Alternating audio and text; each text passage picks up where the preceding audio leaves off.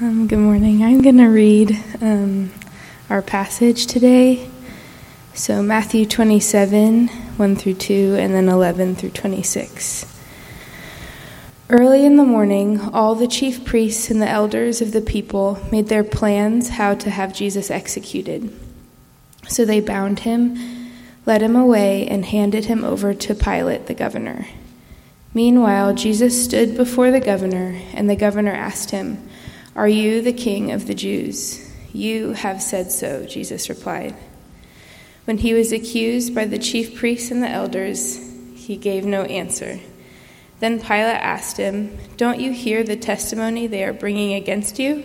But Jesus made no reply, not even to a single charge, to the great amazement of the governor. Now it was the governor's custom at the festival to release a prisoner chosen by the crowd. And that time they had a well-known prisoner whose name was Barabbas. So when the crowd had gathered, Pilate asked them, "Which one do you want me to release to you, Barabbas or Jesus, who is called the Messiah?" For he knew it was out of self-interest that they had handed Jesus over to him. While Pilate was sitting on the judge's seat, his wife sent him this message: "Don't have anything to do with that innocent man, for I have suffered a great deal today in a dream because of him."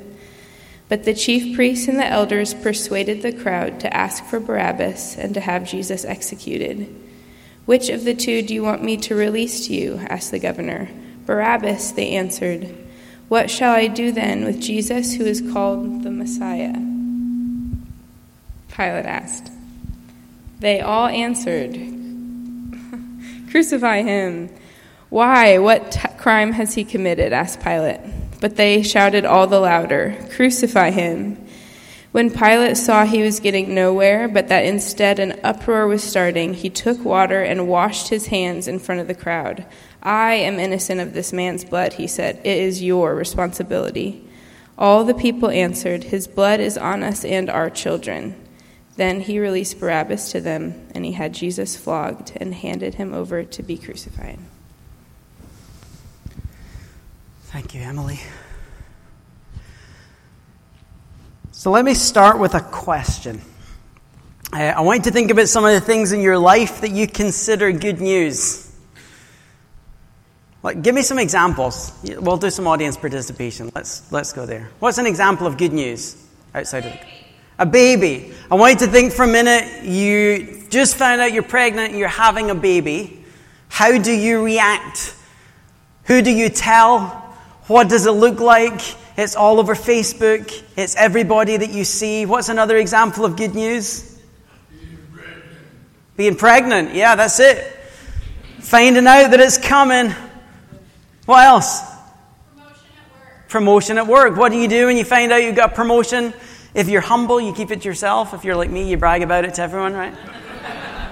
What else is good news? Engagement. Getting engaged. I'm getting engaged. I'm getting married. We start running to everyone. We want to let them know. We put pictures on Facebook. We hire photographers to come and take pictures of us so that we have high quality pictures where we've curated how good we look so that we can post them online for everyone to see the good news. Why, when the gospel is good news, do we not react the same way? Why is it there are all these things in our life that we call good and we blast it from the rooftops, and yet when it comes to the gospel, we stop? This morning's passage doesn't seem like good news, but we're going to talk about the good news of Easter. It's Easter morning. If you're not aware, if you're not regular to this church, God is moving here. So what we're about to talk about in terms of the resurrection story, we are witnessing it happening here in our church. As people are coming to faith, people are coming back to the Lord. People who have walked with Him for a long time are having their hearts softened. God is breaking our hearts for the things that break His. This is what the gospel is all about. And we want to be a church, don't we? We want to be a church that's excited about the things that God's excited about, that are broken for the things that God is broken about, and that are vocal about the good news to the people that He's placed around us. So we're going to do that. I want to look at this story that is in Matthew 27. And what I want to do is I want to just walk through the characters that are key players in this story, because this is a story that for many you're familiar with. It's one of the parts of the story that we don't often spend enough time thinking about. But let's look through these characters one at a time. And I want to invite you to think about the character. We're going to look at what is going on in their heart as they engage the story of Jesus. And I want to invite you to reflect on yourself. Where do you see this character at work in you? We're going to put ourselves into the Bible story. We like to think of ourselves as the poor, nice people that Jesus died for. We would never do the things that the people in this story did. But a lot of the time, we're just as guilty as the people that we read about. So let's look at number one. We're going to look at Pontius Pilate. So it says in the story, when Pilate saw that he was getting nowhere, but that instead an uproar was starting, he took water, washed his hands in front of the crowd, and said, "I am innocent of this man's blood," he said. "It is your responsibility." Pontius Pilate, historically, is known as a cruel and harsh man. He was not a friend of the Jews. He was a man that was out to destroy Israel at all costs. He was the Roman ruler in place at that time, and compared to many of the rulers, he was harsh. He was power hungry. He was guarding himself and out to get anyone that came against him. He was not a nice man, power hungry. He was also a man that lived by fear of man. So we see in other parts of the story, we see it in the Luke account, when Pilate is faced with this trial before Jesus, Luke lets us know that they bring Jesus to Pilate and say, "Hey, would you examine this man?" And Pilate's like, "I ain't touching this. Is he not something connected to the area that Herod is over? Let's send him to Herod and have Herod deal with it, because I don't want to deal with it." So he gets sent to Herod. Herod decides this guy's innocent. Send him back to Pilate. Pilate's like, "This guy's innocent." And you're at this point in the story in the middle where you've got this horrible moment where Pilate is declaring all the way through, like, Jesus is innocent. What happened? His wife comes and lets him know Jesus is innocent. He's had 2 or 3 court cases that prove Jesus is innocent. And at this point in the story, this horrible piece happens where he decides that it was getting too much. It says, when Pilate saw that he was getting nowhere, but that instead an uproar was starting, he took water, washed his hands in front of the crowd, and said, "I am innocent of this man's blood. It's your responsibility." So Pilate, knowing Jesus was innocent, knowing he was not guilty of the things that he was being accused of, in the face of pressure.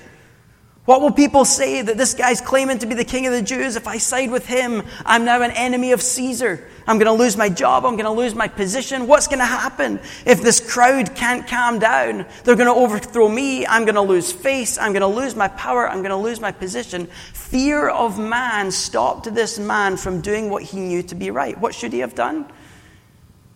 "This man is innocent," says Herod. "This man is innocent," says Pilate. "You're warned in a dream," says his wife. He should have said, "Okay, there is no evidence, so we're releasing this guy." But he gave in to the peer pressure. He gave in to fear of man. He protected the position that he had, and in that place failed to protect the Savior of the world that had come. So how many of you have been in situations where you have an opportunity to share the gospel, but you're worried, if I speak this out right now, I could lose my job? If I speak this out right now, this person is probably going to think I'm ridiculous. They don't realize that I'm a person of faith. They're going to reject me. How many of us are like Pontius Pilate? When push comes to shove, knowing everything we know about Jesus, all the historical facts that we have, when push comes to shove, our power, our position, and our fear of man cause us to keep our mouths shut and to placate the crowd round about us with what we do and say. I have to say in this one too, with Pilate, these moments of Jesus is innocent, I don't know what to do with this man, he's done nothing that I can see. Pilate was known as a cruel and harsh man who opposed the Jews. So for a cruel, harsh Jewish hater to have this criminal brought in front of him, listen to his story and go, "Yeah, this guy doesn't deserve this." Like, he knows. He knows the truth. And yet he allows his hunger for power and his fear of man to keep him away from acting the way God wants him to act. The second character in this story is often overlooked. I think it's important that we bring in this lady, known only in Scripture as Pilate's wife. There are some other documents that give us a name. We don't know if they're true or not, so I'm not going to say. But what I love about this point in the story is, in a story that's filled with male characters other than the crowd, the writer highlights one woman who happens to be the only person in the story whose heart is at all open to the Lord. I think that's a beautiful little insight in here. You get Pilate's wife, spiritually sensitive. While Pilate's sitting on the judge's seat, his wife sends this message: "Don't have anything to do with that innocent man, for I've suffered a great deal today because of a dream about him." I find myself wondering what the dream was.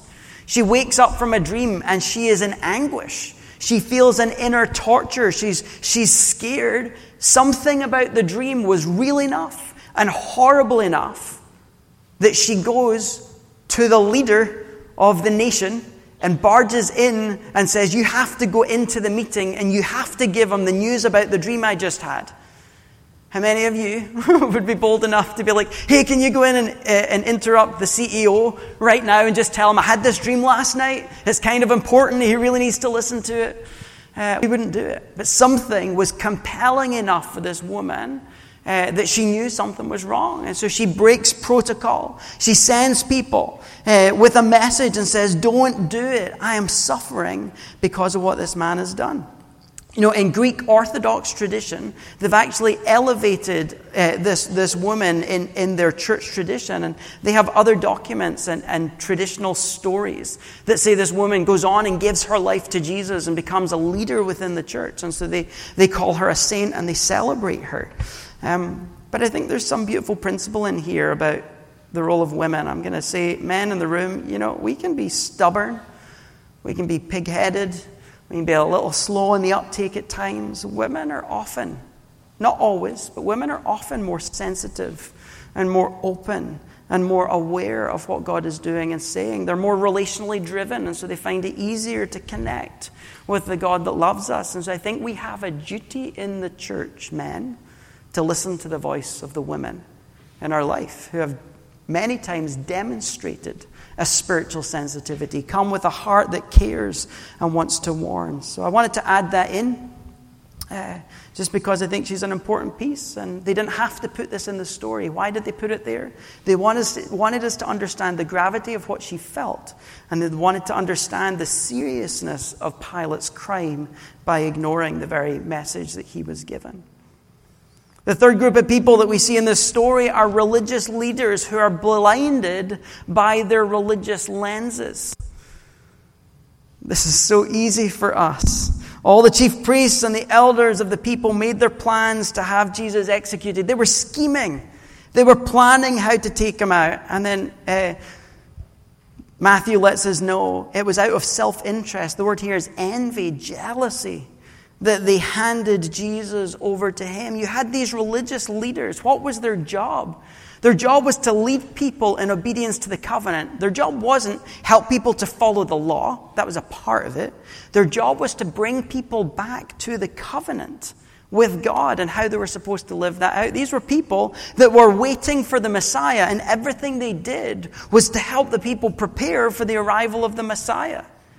But somehow, in their pursuing the things of God, in their study of Torah, in the traditions that they had built up, they developed these lenses that they looked at when they opened the law, that they looked at when they interacted with one another, that they looked at when they saw people out there who were considered other. And instead of pointing people back to Jesus, they created this lens that stopped them from seeing the Messiah when he was in their midst. How many of you have heard someone talk about God moving in their life and you dismiss what they say because the experience they had doesn't fit the paradigm that you have in your mind? How many of you write off what other churches do in the city because the way they do the things in the city doesn't fit the way that you were growing up doing it? How many of you would be willing to put an end to something that God may be moving in because you would rather have the thing that you're used to that for you is more comfortable? It's so easy to be blinded by religious lenses and then stop doing and noticing the things that God wants us to do. These religious leaders, that was their problem. The passage lets us know it was envy and self-interest. How many of you, because of spiritual self-interest, I have the way I like it, I have my preference, I'm comfortable, don't mess with my thing, out of self-interest, are willing to ignore the voice of God and His leading, are willing to step back from what He's calling us into, rather than do the things that He's asked as we ask Him to rip the lenses off and make us more like Him. I had a friend posted something on Facebook this week. I'm going to paraphrase because I don't remember the exact words, but it said, "It's really interesting that the last healing miracle in Scripture before Jesus dies is the healing of Malchus's ear." So Simon cuts off his ear and Jesus heals the ear.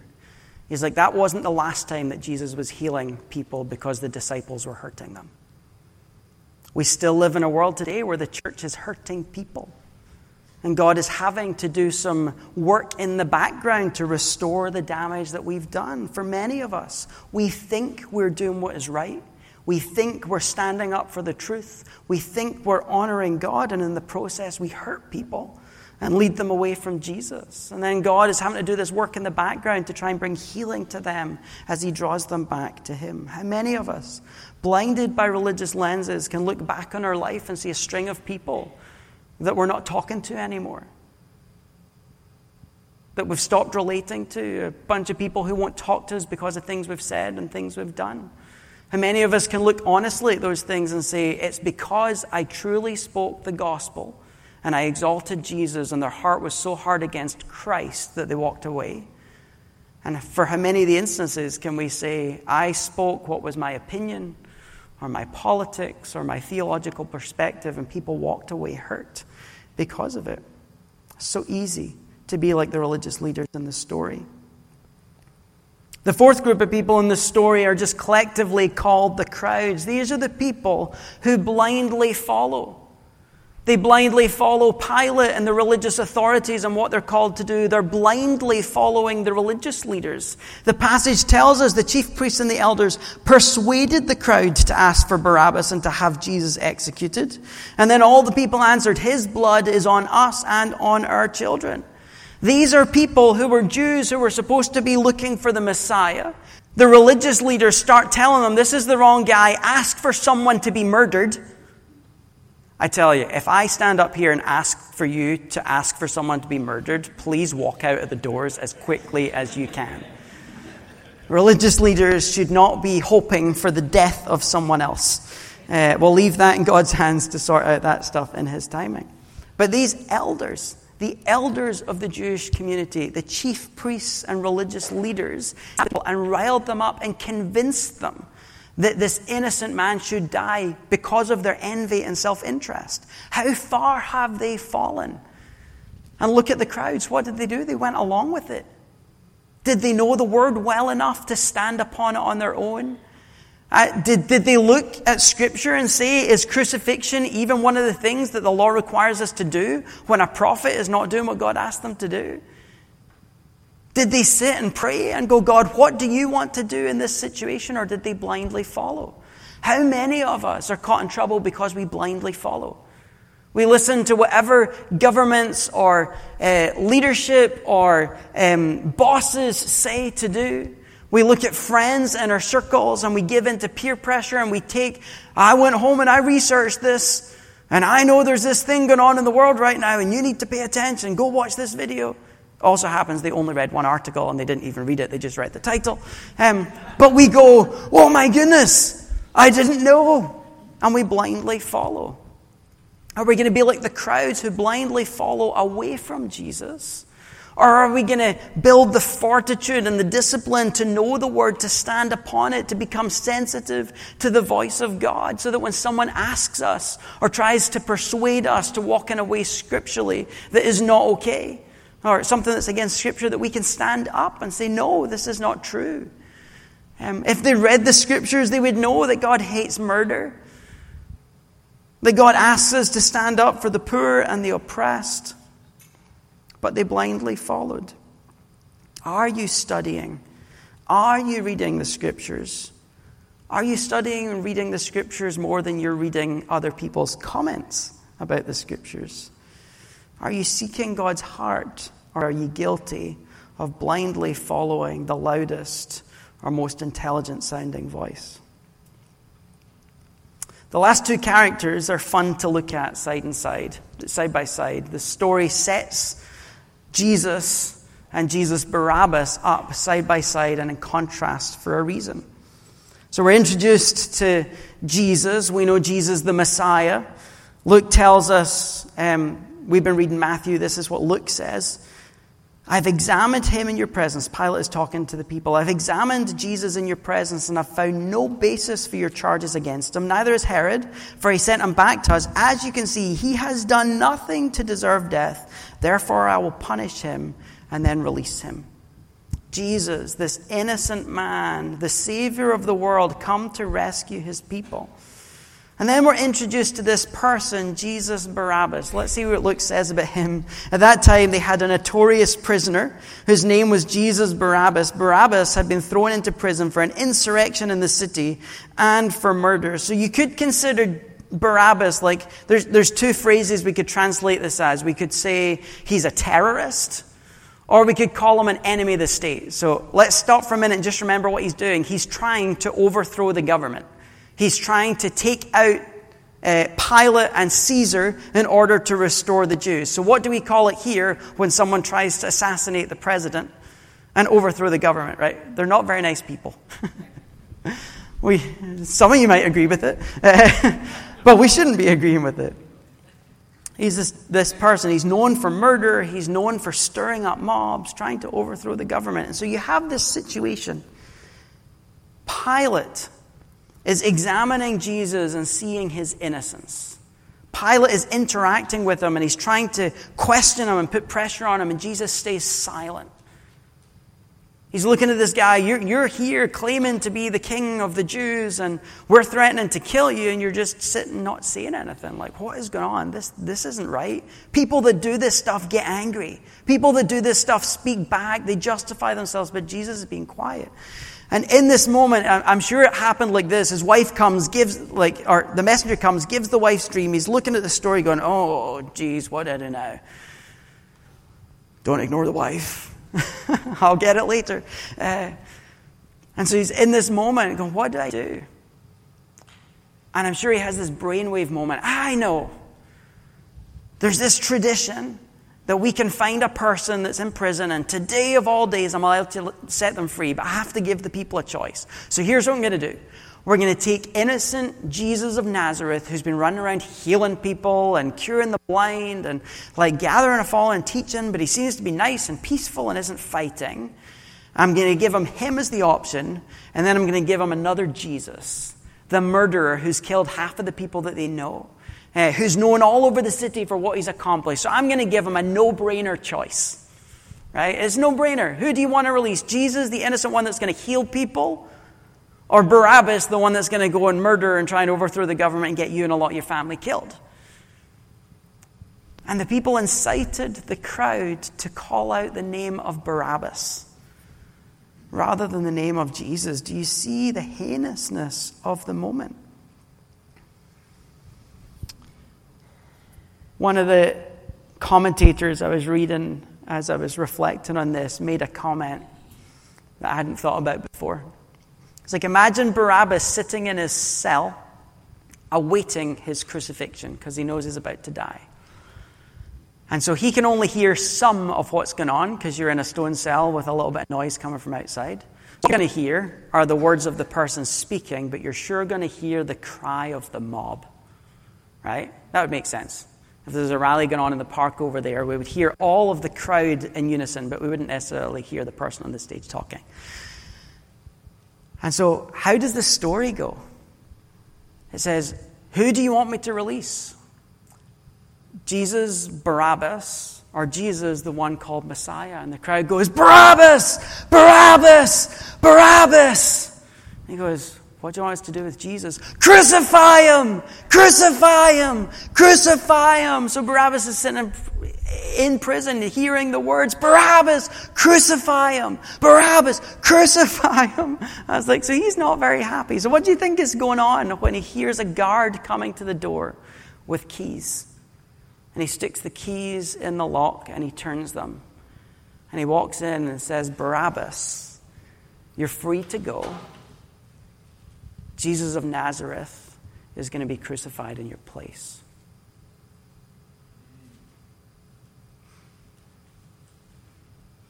You know what you've done. You know what you've caused. I'm sure he's seen and heard of this Jesus figure. This person is not fighting and not arguing, but is going to die in your place. Do you see the gospel? In theology, we have this doctrine called substitutionary atonement.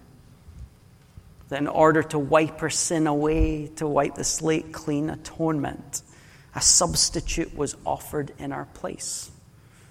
In this story, we are the Barabbas, the guilty murderer. I'm not sure how many people in the room have murdered someone. If you have, Jesus loves you. His forgiveness is for you, and his redemption can pour over you. But Jesus tells us, whenever you hold anger in your heart towards someone else, you've murdered them. Whenever you have lust in your heart, you've committed adultery. We are guilty, like Barabbas, of opposing God in his way, breaking the curse so that Jesus had to come and be sacrificed in our place. Let me finish by quickly wrapping through a couple of the contrasts that are here. We've got Barabbas, this guilty man who was set free. You've got Jesus, the innocent man who was killed in his place. The passage wants us to understand the gravity of this moment and what it means for us. If you're in doubt that this has been set up deliberately and orchestrated sovereignly by God, okay, this next one, let me just pause because I want your mind to be blown the way mine was. And if you've read this already, then I'm sorry, it won't be as mind-blowing. God is orchestrating history in ways that we can't ever understand. He is more sovereign than you realize. And many times it's only when we stop and look back and join the dots that we realize how he's been moving. Anyone know what Barabbas means? So Simon in Scripture is called Simon Bar Jonah. Simon, son of Jonah. Bar is the Hebrew or Aramaic word for son of. Jesus, son of Abba. Anyone know the name Abba? So Pilate pulls out this notorious person in the hopes of giving a no-brainer decision that would cause Jesus to go free. And what does he do? Do you want Jesus, the son of Abba, or Jesus, the son of Abba? There's no mistake in this moment. A substitution. As the Son of God gives himself for one of the sons of God. Jesus, Barabbas, decides to save Israel by rebelling against the government, by trying to overthrow the system that's in place, deciding I can do this on my own, by myself. Jesus, the Messiah, decides he can save Israel by submission and surrender and sacrifice, an alternate way to the way of the world. Which one do you walk in? The way of rebellion, the way of submission, the way of self-seeking, or the way of self-surrender? The last one, Jesus, Barabbas. We deserve to die like he deserved to die. Jesus, the Messiah, he died in our place. Pilate gave them a choice. You want Jesus, Barabbas, or you want Jesus, the Messiah? And he offers us a similar choice. What's the Jesus, Barabbas for us? The question becomes, which Savior are you looking to? Jesus, Messiah, or Jesus, Barabbas? What does this look like? Are you looking to Christ to rescue you from darkness? Are you looking at Jesus of Nazareth to be the one to help you overcome your sin, to discern your calling, to define your identity, or are you looking at something else? What are common saviors that we look at? What are the common Jesus Barabbas moments in Scripture? Do you look to money to provide you the hope and the security that you're longing for? Is it relationships with people? If I can find the right person, then I won't feel lonely anymore and I'll finally have worth.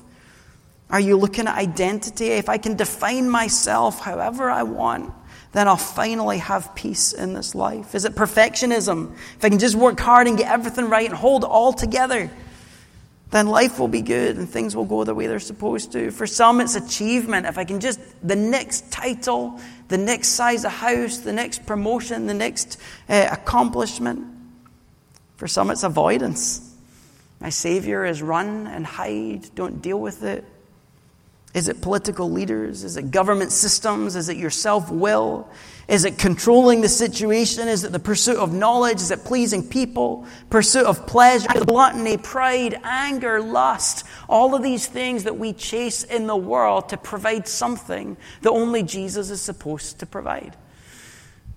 And so the Easter story is that Jesus came and he died in our place. The vindication of his innocence happened on the third day when he rose from the grave.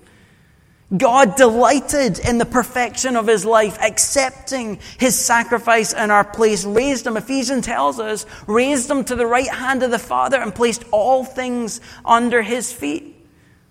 He placed your family issues under his feet. He placed your health issues under his feet. He placed your money issues under his feet. He placed government problems under his feet. He took everything and placed it under his feet. Jesus is risen. He is the only Savior that can provide what we need. So back to the question, which Savior are you looking to today? Which of these characters do you see at work in your heart? And if you say that I am wholeheartedly pursuing Jesus the Messiah, stop lying. We might be trying. But what are the other things that have our heart? What are the other things that stand in the way? Are we willing, in the face of loss of power, in the face of loss of relationship, in the face of looking ridiculous, are we willing to lay down our life and say, Jesus, I am yours? So I want to give a couple of ways that we can respond. The band are going to come up and we're going to worship some more. And during this time, I've asked a few people to come forward. I want to invite you to be able to come and respond in prayer.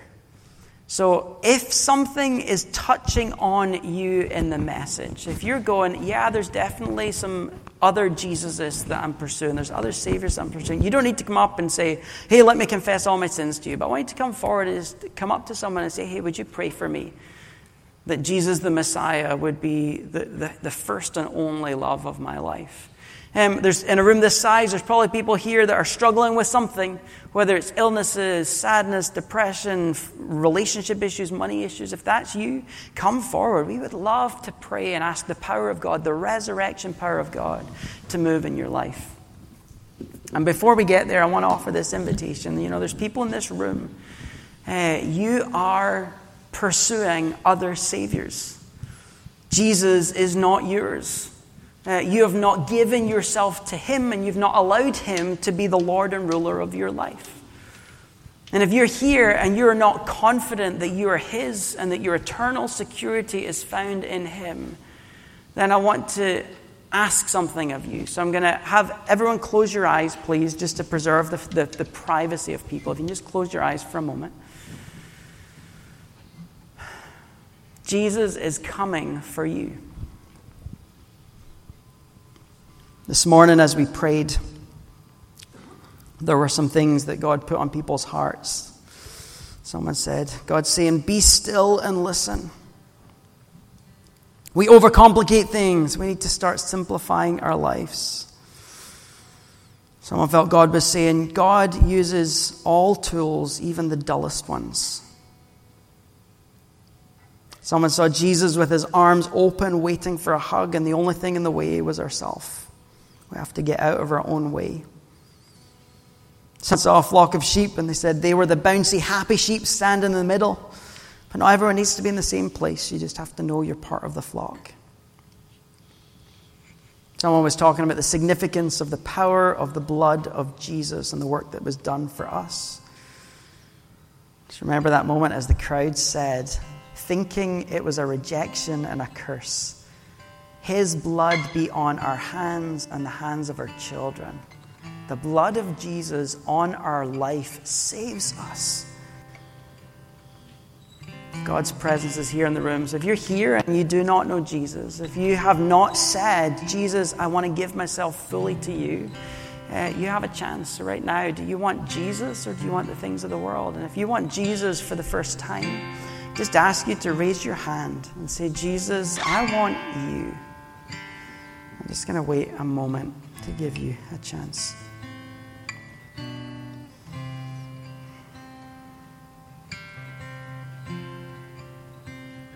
Part 2. If you're here and you know Jesus and you want more of Jesus, I invite you to stand and say, "I choose Jesus the Messiah, not the things of the world." So if that's you, would you stand?